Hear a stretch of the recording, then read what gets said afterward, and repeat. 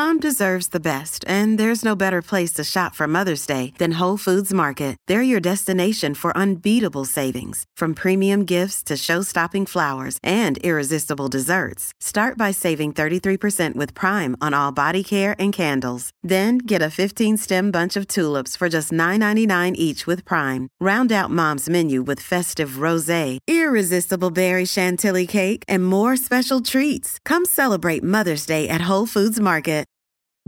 Families have a lot going on. Let Ollie help manage the mental load with new cognitive help supplements for everyone 4 and up, like delicious Lolly Focus Pops or Lolly Mellow Pops for kids. And for parents, try 3 new Brainy Chews to help you focus, chill out, or get energized. Find these cognitive health buddies for the whole fam at ollie.com. That's OLLY.com. These statements have not been evaluated by the Food and Drug Administration. This product is not intended to diagnose, treat, cure, or prevent any disease. Another day is here, and you're ready for it. What to wear? Check. Breakfast, lunch, and dinner? Check. Planning for what's next and how to save for it? That's where Bank of America can help. For your financial to-dos, Bank of America has experts ready to help get you closer to your goals. Get started at one of our local financial centers or 24/7 in our mobile banking app. Find a location near you at bankofamerica.com/talktous. What would you like the power to do?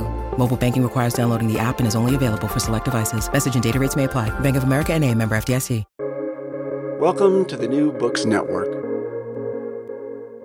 Hello, everybody, and welcome back to the New Books in Sports, a podcast channel on the New Books Network. I'm Rob Sherwood, the host of this channel. Today we'll be talking with Adam Elder about his book, New Kids in the World Cup, the totally late 80s and early 90s tale of the team that changed American soccer forever. Adam, grateful to have you with us. Yeah, thanks for having me. It's fun to be here. Adam, this is an awesome title of the book. It's probably the longest book outside of some of the history books I had to read in graduate school. Can you tell us a little bit about yourself? Yeah, I live in San Diego. I'm a freelance writer. I did a lot of work as editing magazines and primarily print magazines. And now I freelance for mostly about sports for the New York Times, Esquire, Wired, the New Yorker's website, New York Magazine, Vice, The Guardian, the Wall Street Journal, and places like that. Okay. I grew up in Eugene, Oregon, and went to school in Seattle at the University of Washington, and then back to the University of Oregon. I guess I just couldn't stay away, and relocated to San Diego about 20 years ago. And yeah, I've been here ever since. Okay, cool. So that's awesome. How did you just wonder, did you play soccer growing up, or was this a later in life vocation that you jumped into?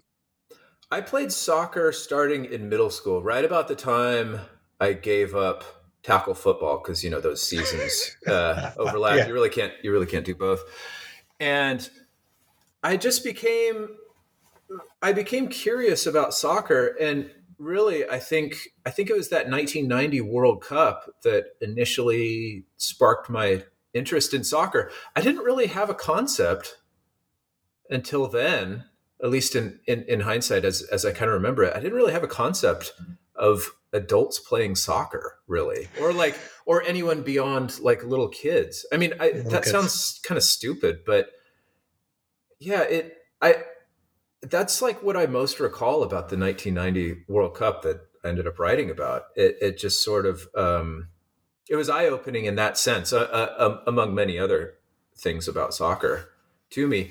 And so I was getting I'd played football for 3 years. And I just wasn't that big of a kid. And I remember honestly, like getting my bell rung on a few tackles. And maybe there's something in me that I was also curious about soccer and maybe a little disenchanted with football. And also just that sort of militaristic way that, even youth football coaches feel they have to act, where you feel like you're in boot camp and, getting yelled at every practice, getting chewed out. Soccer was just so intriguing. And so I played it from, I don't know, like 6th or 7th grade onward. And I'm still playing it, honestly, just in rec leagues. And I do some street soccer, some street futsal. And it's just always been an interest of mine. I just love it. Okay, it sounds like you're kind of growing up with similar to mine. I grew up in a roughly rural area of upstate New York, and soccer and football were the same seasons. My dad played all the traditional sports, football, basketball, baseball, and he didn't want any of his kids to play football. So we all ended up playing soccer. Excellent. Um, Excellent. and that, There weren't that many of us at the time. I mean, there were obviously kids playing soccer and soccer leagues and stuff, but it didn't quite feel like the thing to do, at least somewhat where I came from, but certainly not in other places, and just wasn't what it is now whatsoever. I don't know about you. yeah, similar my experience. I mean, now my high school, our football team was terrible. So our better athletes were playing soccer, and we had more people coming to our soccer matches. Not saying Okay. they were any good; they were just better than the football team. Wow. You were one of those schools. I was always jealous of that. The schools that had some soccer cachet. That must have been Yeah, cool. had a little bit. We had a little bit. And what's interesting is we're roughly the same age. This is the first real kind of soccer that I remember paying attention to on an adult level, very similar to you, which is kind of cool. So, Right. Adam, so your book is structured in kind of a really interesting way. I love the fact that every chapter starts out with a homage to like the 1980s and early 90s music. Now, granted, I'm the eighth of nine kids, so this is the music that I grew up with. If you can kind of explain to us why you chose, like how you went about structuring the book, and especially kind of pulling these song titles out that are really relevant to the chapters that you're writing. Well, when I first had the idea to do this as a book, I mean, it started as an online article for the New Yorker's website, and it was only talking about this sort of music video that appears at one point in the book. But when you have an idea and you start chasing the idea, you start doing all this research, and so I was reading a lot about the time period and just trying to figure out what else was going on, in 1988, 1989, 1990.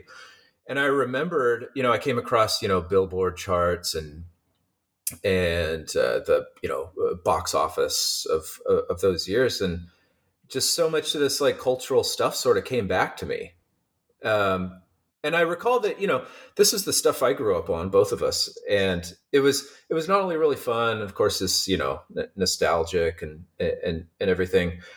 But it also occurred to me along the way that this was kind of a really interesting time in the world.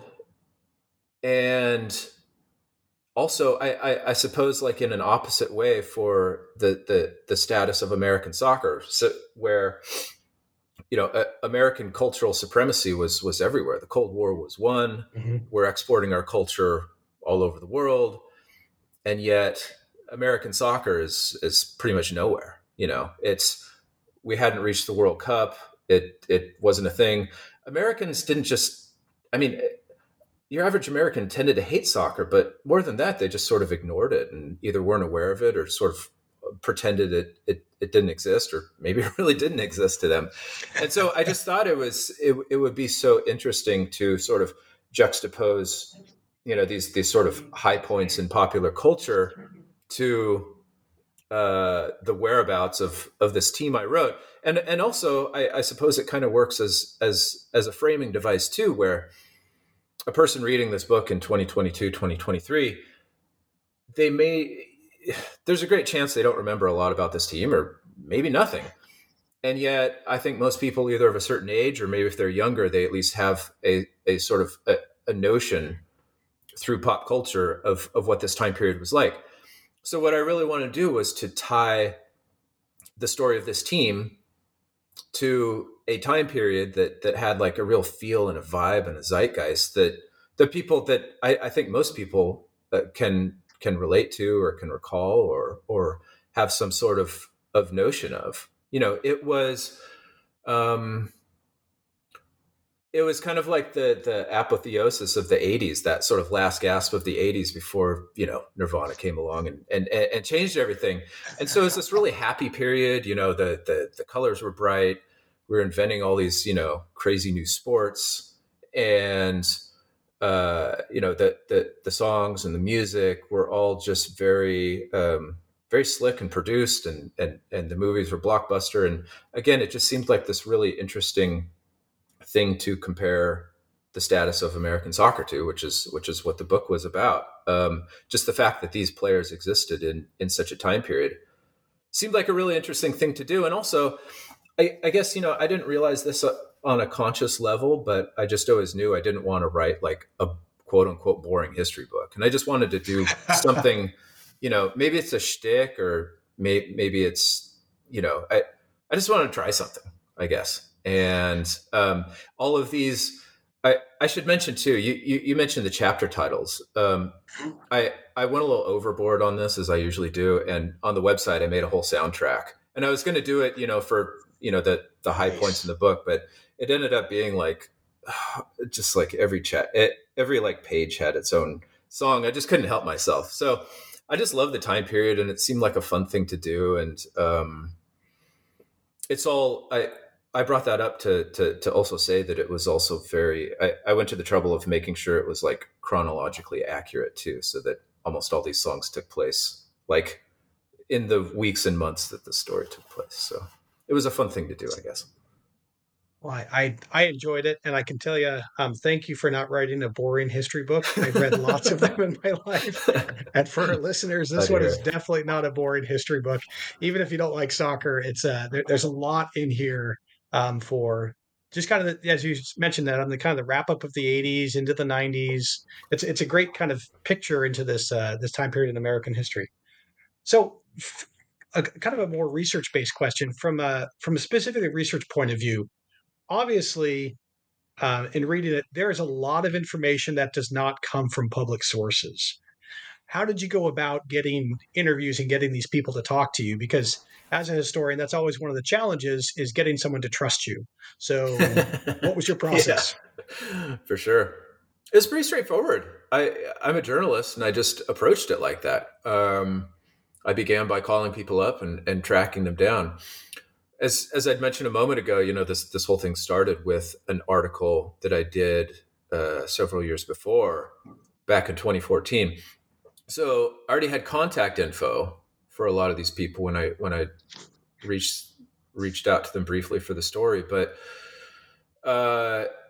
it's one of those things too, where when you start talking to people, maybe they don't recall something, but they'll say, "Oh, but this person knows," and maybe I haven't heard of this person. They were like the equipment manager. No offense to Doug Newman, he's an awesome guy, and like I got some of my best stories and anecdotes from folks like him, or administrators behind the scenes. One thing leads to another. Dr. Joe Machnick, who we know him now as a Fox Soccer on-air personality. He was the goalkeeping coach for this team. And not only that, but he goes so far back in American soccer. He was super helpful. He knows absolutely everyone. He has a wonderful memory and like a good eye for storytelling. He was invaluable. So he would refer me to this person and that person, and also he's just this really great, optimistic, helpful guy. And also, I think, sort of to your point, one thing I had working for me, I guess, to put it, is that I think a lot of people, the players and like Joe, for example, really wanted this story to be told. And a lot of people are getting up there in age. A couple of them have passed away. And, I'm not going to mention names, but a couple people, as I'm talking to them, I'd ask them for their recollection of things, and they would just say, I took a lot of headers, or I got a lot of concussions. I don't remember a lot. So there was an importance to them to tell this story, and I don't think a lot of them knew sort of what I was. First of all, the angle, and I think also, writers call them up kind of all the time for piecemeal stuff, so they're kind of used to it.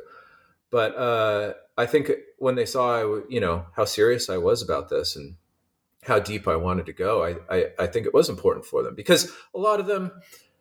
One thing I love about this team, that kind of made me fall in love with them a bit as a writer, is that a lot of them had that like a serious chip on their shoulder. And I mean, Twitter and whatever people these days say they have that dog in them. Well, they all had that dog in them, like all of them. That's what made it so cool.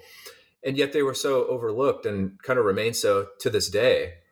And so again, I mentioned that just because I think it was extra important for them, for a lot of them to have this story told. But it was just one of those things where, one source leads to another source, and you learn about all these behind the scenes people that I weren't aware of. And I think some of them they tend to have some really good perspective on things, because you have the players, but they're sort of in the middle of it.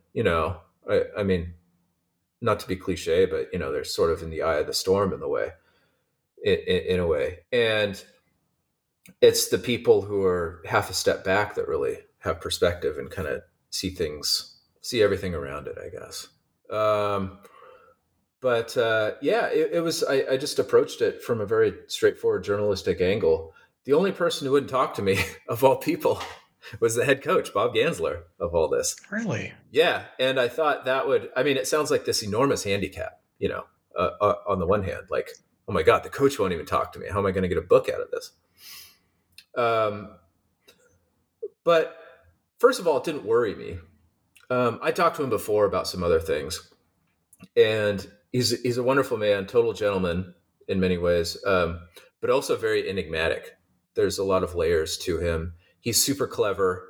He sort of ends up telling you what he wants to tell you, I suppose. And so, and yet his character is kind of, I don't want to say like the strong silent type, but there is, this, he has this definite quality that he doesn't tend to say more than is necessary. And I thought it would be, so the fact that he didn't speak to me didn't really complicate things that much. That the story definitely revolves around him, but he has a presence that I, asked a lot of other people about, and things he said. I think it still worked just fine. I'm honestly not sure the end result would have been different had he spoken to me. I probably would have learned a few more things, but that's a long way of saying I don't think the story suffered without his participation. I really don't. I think you did a great job of not only addressing the chip on the shoulder. I think that comes through pretty clearly that these players have, but also I think your treatment of Gansler, and I didn't realize that he didn't speak with you. I think you treated him very, very fairly. A lot of times, especially with someone as prominent as a national team manager, they're the lightning rod for criticism. And it had been very easy to, in the writing of the chapters as you addressed him, whether make him out to be this kind of hero or an anti-hero. And I think you did a great job being nice and balanced with that. So he nice never job got that. Well, thank you for that. He never got his due. I mean, still hasn't. You talk to a few people and they say like, it's almost a crime that he doesn't have a statue built of him somewhere for what he did. And yet, to this day, he's he's overlooked, he's patronized, and just really not treated with, I think, the respect that I think he deserves. I'm not some gushing fan of his or anything. But I think he deserves a lot of admiration for what he accomplished. Yeah, so I think you do a good job of kind of explaining the challenges that faced him. I mean, this is something that hadn't been done in decades. So and you address this when you talk about the chapter when they get to Italy and where are they going to stay, what are their training facilities going to be. No one had to deal with this in decades. Right. So on top of the on-field stuff, he also had to deal with that. And it's pretty standard. There's whole people in the USMNT in US soccer that deal with that. So they actually have scouting now. They didn't have to hit up, this man who lives in rural New England who happened to have a giant satellite dish and record games for them. Yeah, that was really funny when I was reading that was their only scouting for Czechoslovakia, if I remember correctly, was this random guy, which actually I've had some interactions with him in the past. Oh, excellent. All positive. So just kind of one last thing about this. How has the book been received by the people that you interviewed? Have you heard from them? Do they like the story that was told? Were they critical? How'd that go? It's funny. I'm always really hesitant to like with stories I've written in the past, articles and whatnot, I'm always so hesitant to like send my sources a link to the story. I don't know. I don't want to be that like, kind of fawning journalist that's like, hope you like it, ! Or whatever. And so honestly, I haven't reached out to any of them. I have no idea how they feel. I really, really don't. What's cool is that like some of them follow me on Twitter. And so I guess they're aware of, the things I say about the book and me promoting it. I mean, the photos I share and things like that. I couldn't possibly tell you what they think of it or if they're how aware of it they are or anything like that. I don't have a clue. Okay. No problem with that. So your book reveals a lot of tension. Tension between the players, between the organization, especially towards the journalists that are covering the team. Can you go into that a little bit? What can you tell us more about that? Yeah. It was a time in American soccer where they're trying to overcome a lot of inertia. The Federation was just this, very small operation up until the late 80s. And it was run by this, very visionary man, kind of larger than life figure in many ways, named Werner Fricker, who was a naturalized American from the German-speaking part of Yugoslavia. And like this very cliche sort of version of the American dream, where he arrived here, he's a construction worker, eventually built his own construction empire and became wealthy. He was also a soccer player for the U.S. national team and like fiercely patriotic about the United States. And he was determined to, put American soccer on the world map and make the world respect American soccer. And you had players who, were hungry and in a sense fighting for survival in many ways. And between, they're professional athletes, but they're professional athletes in a sport that, no one wants anything to do with in this country. And so the Federation was generous enough and far-reaching enough to, and Werner Fricker, in fact, was far-sighted enough to reach into his own pockets and fund the push to qualify for the 1990 World Cup. When the U.S. finally did that and the players, pulled it off, they realized that each federation who qualifies for the World Cup gets a bunch of money, and they said, show me the money. In essence, when they were going for new contracts, well, I'm pretty sure Fricker wanted his money back, and the tension came from the players thinking, we did all this work, we deserve more. And the federation saying, well, most federations don't pay their players anyway. This is, take it or leave it.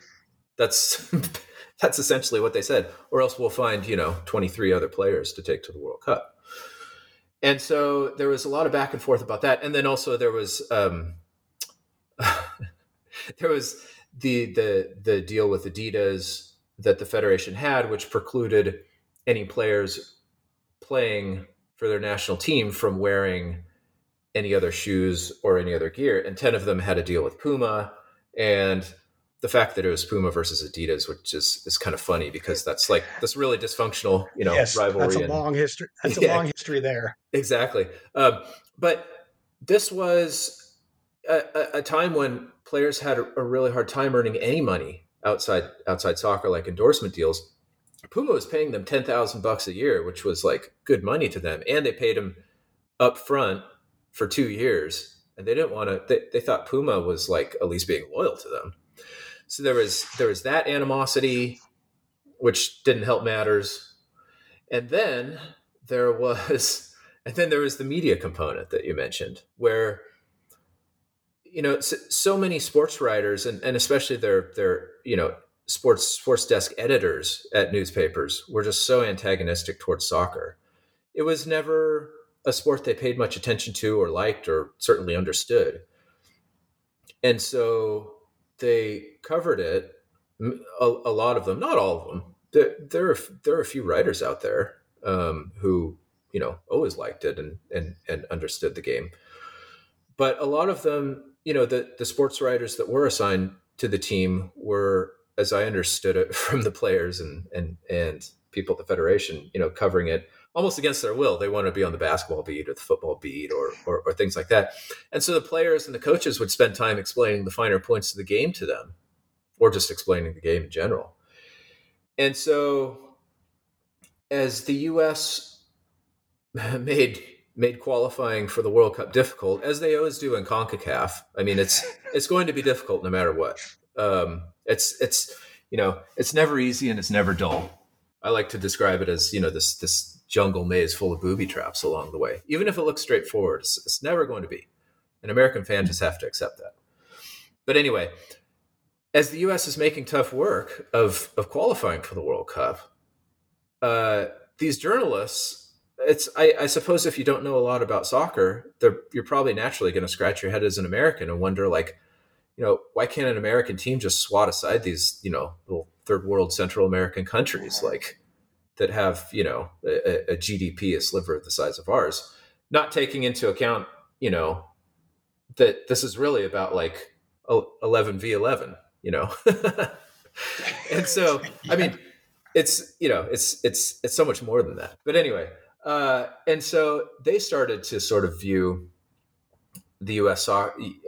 American soccer, the U.S. team, in a negative light as well, and almost resenting the fact that they have to cover this team that can't even beat these teams from countries they think so little of.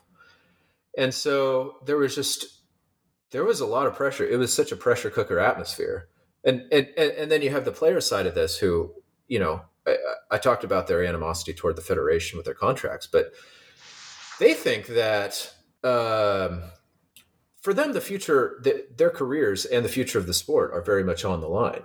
The U.S. had already been awarded the 1994 World Cup, but a lot of them understood that to be conditional based on them qualifying or not for the 1990 World Cup. And some of them were just getting married. Some of them were just buying homes. It was make or break for them. They would have to get jobs outside soccer. There would be no more soccer for them. So they had to get this done. Amid all of these things I just rambled about. It was a very tense time. And as a writer, it makes for, a great sort of narrative tension, I suppose. But yeah, I mean, what a time for American soccer, even when no one was paying attention. And I just kept thinking of all those journalists that you talked about, many of them who are real frustrated to be covering the team. I'm not sure how frustrated they were when their editor told them, we have to spend the next 3 weeks in Italy. Go suffer. Exactly. Yeah. Or even Trinidad. It sounds like it must have been a lovely trip. And yet the night before that famous make or break game in Trinidad, a lot of them were almost mocking the US's attempts, almost rooting for their failure to hear some American folks in American soccer tell it. It was a very strange time. I mean, and that's another thing I love about this story. It was probably the most cynical time for soccer in America when you take the whole. I mean, I recall in the 90s. I wrote about this in an article for the New Yorker during the World Cup a couple months ago.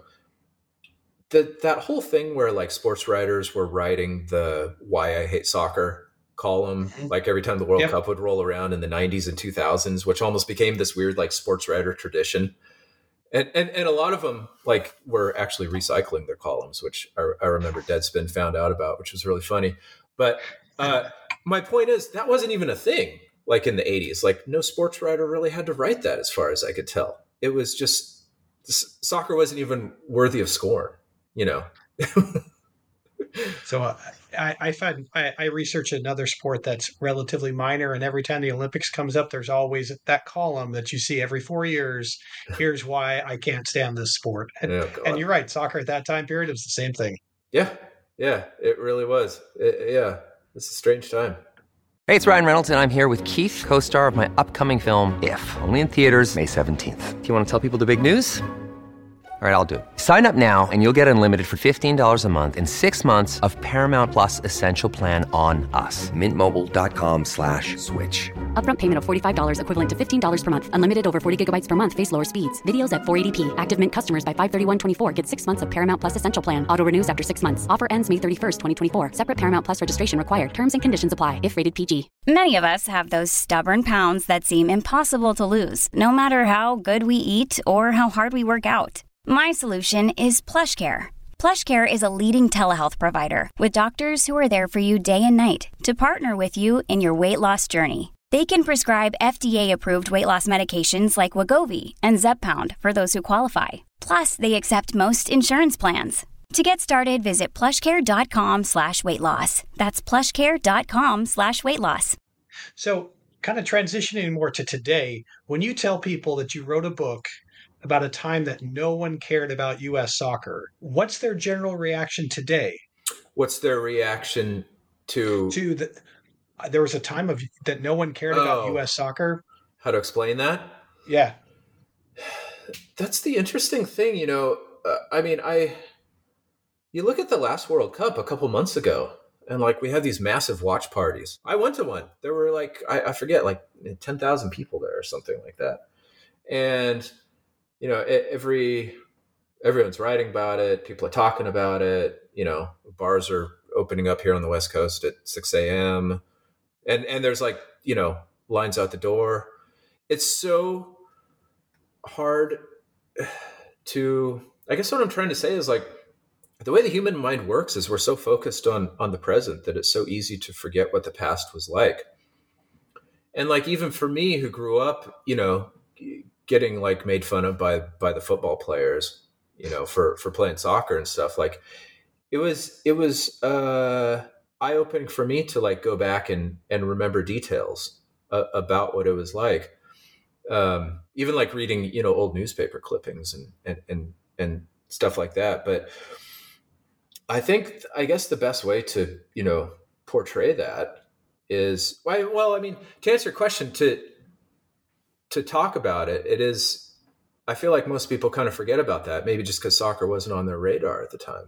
But it is, people are sort of fascinated when you talk about what soccer was like back then. But writing the book, I think it was important, to your point, to fixate on and to include details about, the number of fans in attendance and the size of the press pack, and the fact that qualifying for the World Cup was a local news item on the 5 o'clock news. It wasn't like they had a press pack. It was a local guy qualified for some big soccer tournament sort of thing.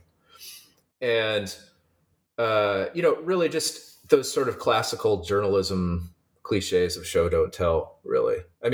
I did open the book sort of talking about soccer's boom and bust of the NASL, the North American Soccer League. Mm-hmm. So I was doing a little bit of telling, but I was kind of focused mostly on showing, or the fact that, the 1990 World Cup was on Turner networks, TNT and TBS, which were, even less regarded than they are now, I suppose. And, were commentated on by a baseball announcer and a retired NFL place kicker who just happened to be British. So they figured he actually did a nice job. His name is Mick Luckhurst. But, replaying the games, and that's another thing. Folks at ESPN and US Soccer were kind enough to give me the archives for those games. But watching those games, it's almost like, first of all, they cut to commercials.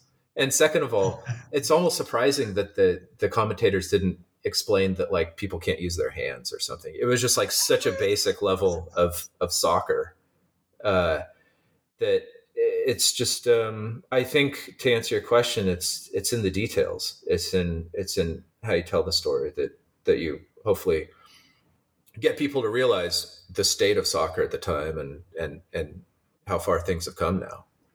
I remember watching games when they would cut to commercials and you hope that a goal wasn't scored, a yellow card, a red card, or an injury didn't happen.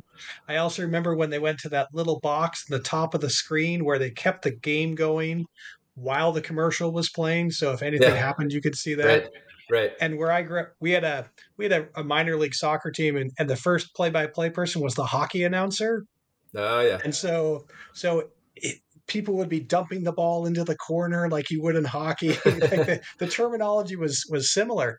And to see kind of in a sense of journalistic and production of a soccer match today, it's so light years ahead of where it was then. It is, and soccer's funny that way, where, like you say, when you cut to commercial, but then you come back from commercial, the fact that it's been disrupted is so disorienting. It's a game that you're used to just seeing sort of proceed continuously. I guess it's really weird. It's a very not disturbing in an upsetting sort of way, but it's just when you lose that continuity, it's very strange. I guess just because we're so used to it now. And it's come a long way, I think, is the easiest way of summarizing that. Oh, even just the style of soccer back then. That was back when defenders could pass back to the goalkeeper, and the goalkeeper picks it up and dribbles it for a few seconds and then just boots it. And it was long ball soccer. And the philosophy was, let's get it at the other end. There's more scoring chances. Why bypass, why go through the midfield when you can just get it at the other end if you can and tall people up top and make them run. Everything's come a long way. Yeah. Yeah. It's incredible. So, any humorous stories from maybe that didn't make it in the book that you'd be willing to share? Obviously, you don't have to name names if you don't want to, either from your research or from just kind of talking to people about this moment in American history and American sports history. Not so much. I was very fortunate to be able to feel like I told exactly the story I wanted to tell. When I was sort of laying it out, in a narrative structure, I mean, the whole thing just fit perfectly like a hand in a glove. I couldn't believe it. There were a few anecdotes and things like that I couldn't really verify. So there were small things, but I was very fortunate to be able to insert to be able to use all the humorous bits I could, just these sort of, there was this sort of comedy of errors that you alluded to, like finding a place to stay for the team and just kind of honestly sort of bumbling their way into a World Cup in so many ways. And I'm not blaming anyone. Everyone was doing the best they can. And I guess that's sort of the point I was trying to make with this book. I didn't realize it until I'd actually written the whole thing and it was published, but it's so hard to do something for the first time. That first step is so essential, but it's so hard to pull off. Way more than most people realize. And so the fact that they not only qualified, but did all the things they did and made it's probably essential to make a few of those mistakes as learning opportunities, as anyone would. It sounds silly because we're talking about sports to compare it to getting to the moon, but it's like trying to get to the moon these days. So much time has passed, and a lot of key figures have probably passed away that maybe NASA's forgotten how to get to the moon. And I think it was kind of like that.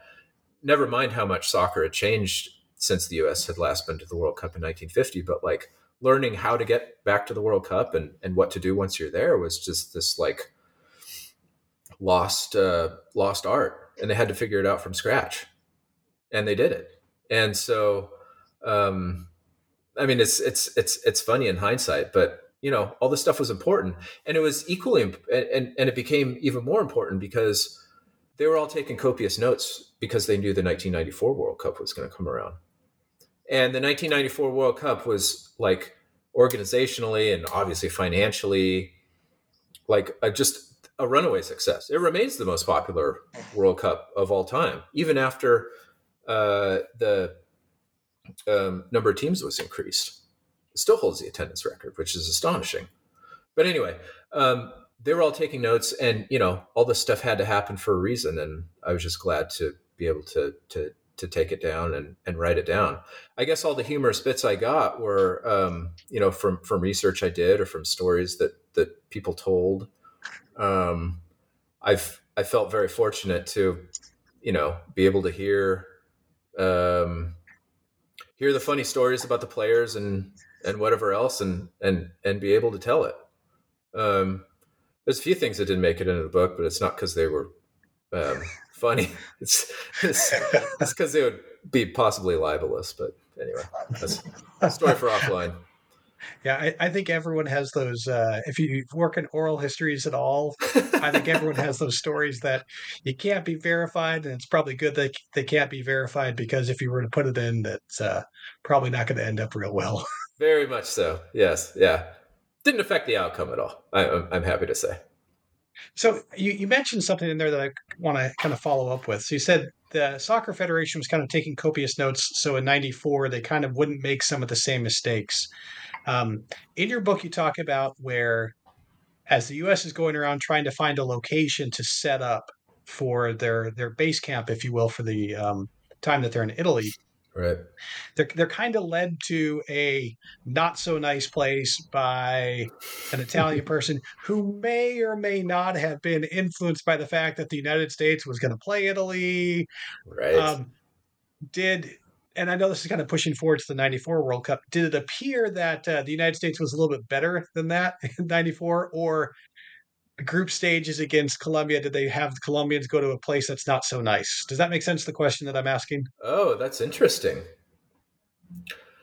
I don't know. I mean, I don't know if the Americans were as in hosting the '94 World Cup. I don't know the ins and outs of that. I don't know if they were as Machiavellian as perhaps the Italians were in hosting their own World Cup.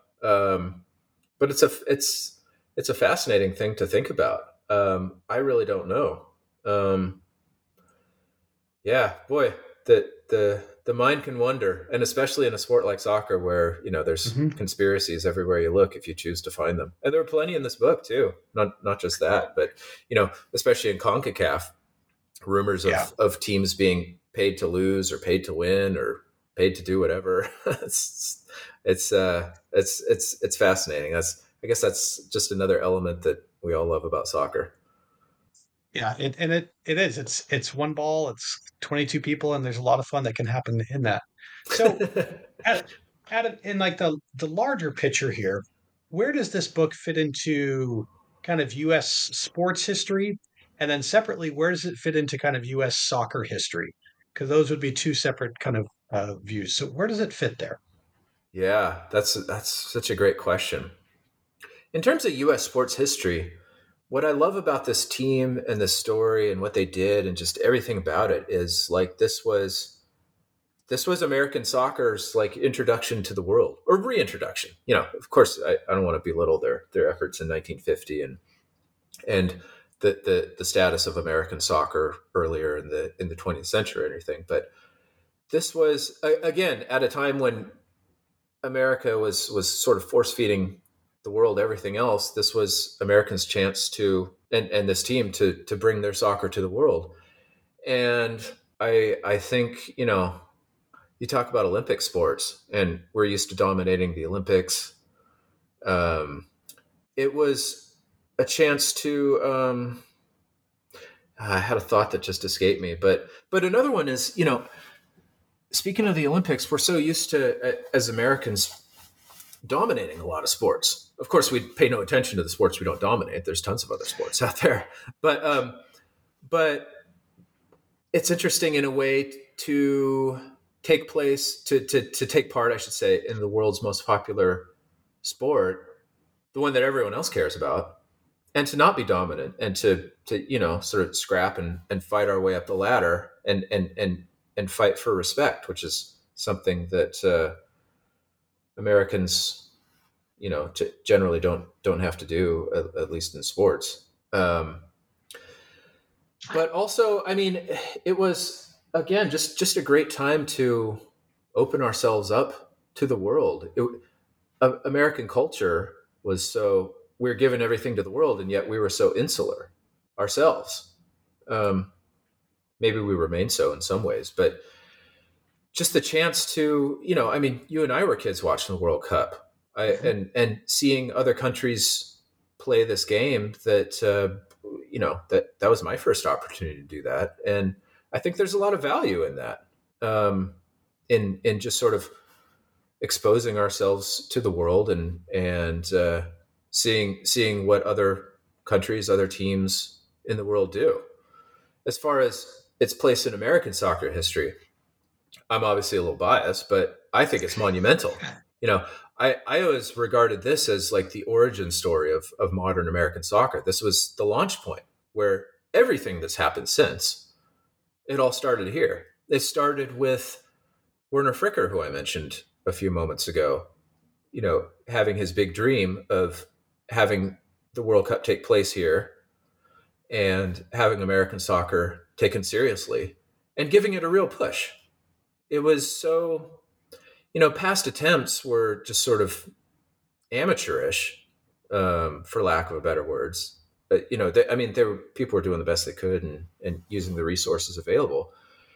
But Fricker, from what I understand, knew that, that those past attempts were amateurish, and yet he refused to believe that it couldn't be done. And he wanted to do what he believed it took to get it done. And he did it.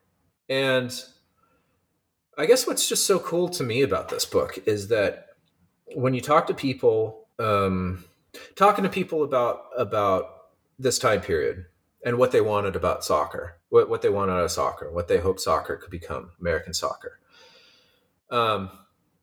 like everything came true. We're like, we made it. We're there. And it all started here.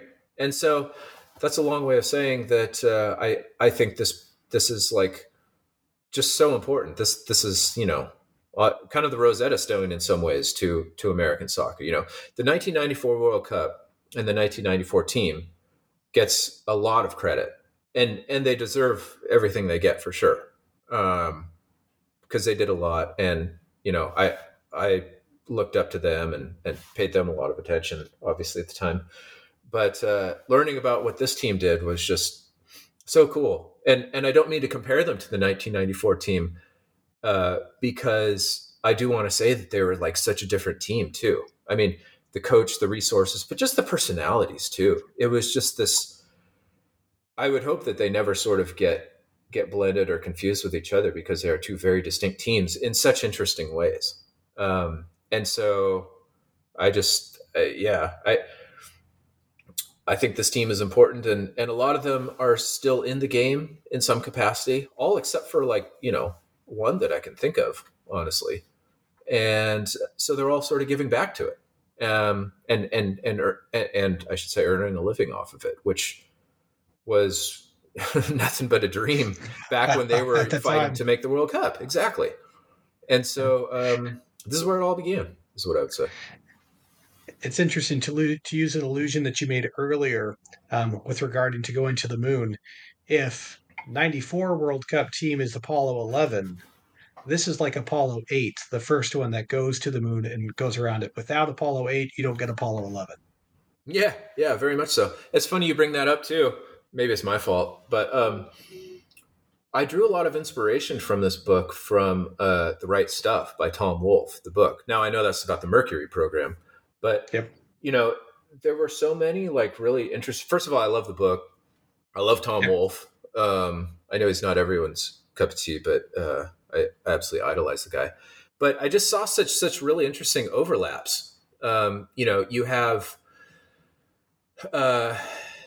have these two sort of groups of young, very driven men, both the aspiring astronauts and this U.S. soccer team, trying to do this thing that a lot of people thought were impossible, and to bring the United States, to a better place, to a better future in a way.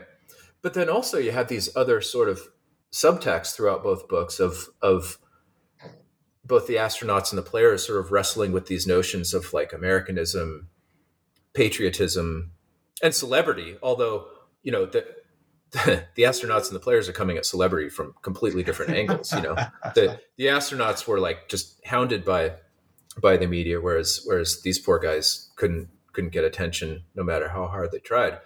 But that's another element I love about these particular players, and you see it in obviously subsequent U.S. men's national team squads. But so many of these players were second generation Americans. Their parents came from elsewhere, usually Europe or South America, and to them, they grew up differently than most kids, including myself, where soccer was this huge thing in their household. I mean, among many differences in growing up with an immigrant family, but to live your life in a household where soccer is the most important thing, and to like dream of bringing your own country, the United States, into it one day, and then to be able to do it was just like to them. I mean, the significance of doing that to them, folks like Peter Vermees told me, or John Harkes, or guys like that, Tony Meola, was just, I mean, what an amazing thing to do. Yeah. Well, so Adam, awesome. Thank you. So what's next for you? I don't have a book next. I've been trying to help out this one very legendary Sports Illustrated photographer named George Tiedemann. He's a wonderful guy. He worked for the NASL and took these gorgeous photos of Pele throughout his NASL career. He's been trying to do a photo book, a coffee table book on Pele, and I've been trying to help him, sell it and pitch it and whatnot for the past couple of years, like long before Pele passed away. And it's just so weird. We can't get interest, and we don't know why. That's something I'd love to see happen. I mean, I'm not trying to wet my beak or anything. I just want to see this thing happen. I've seen the photos, and it'd be so cool. But other than that, I'm just going back to writing about. I write a little bit about soccer beyond this book. I write about baseball, and then stuff like surfing and skateboarding and whatnot, and just working on that for a moment. Writing a book is such a long, multifaceted and very stressful process. It's been awesome. But it's also nice to work on, I guess, smaller projects, if you will, and get back to that. That's been a lot of fun to get back to. And I don't know. I mean, a lot of people ask me, I have to say, like, am I going to write a book about the 94 team now? I have no idea. I haven't been approached about it. It'd be an incredible story. The stakes are a lot different, but there's still a lot of narrative tension and still some high stakes, and the music would be pretty good too, I have to say. Yeah, music would be pretty good. Good 90s music. Yep. Yeah, for sure. Yep. But no, I don't know. I also don't want to pigeonhole myself as working in soccer. I mean,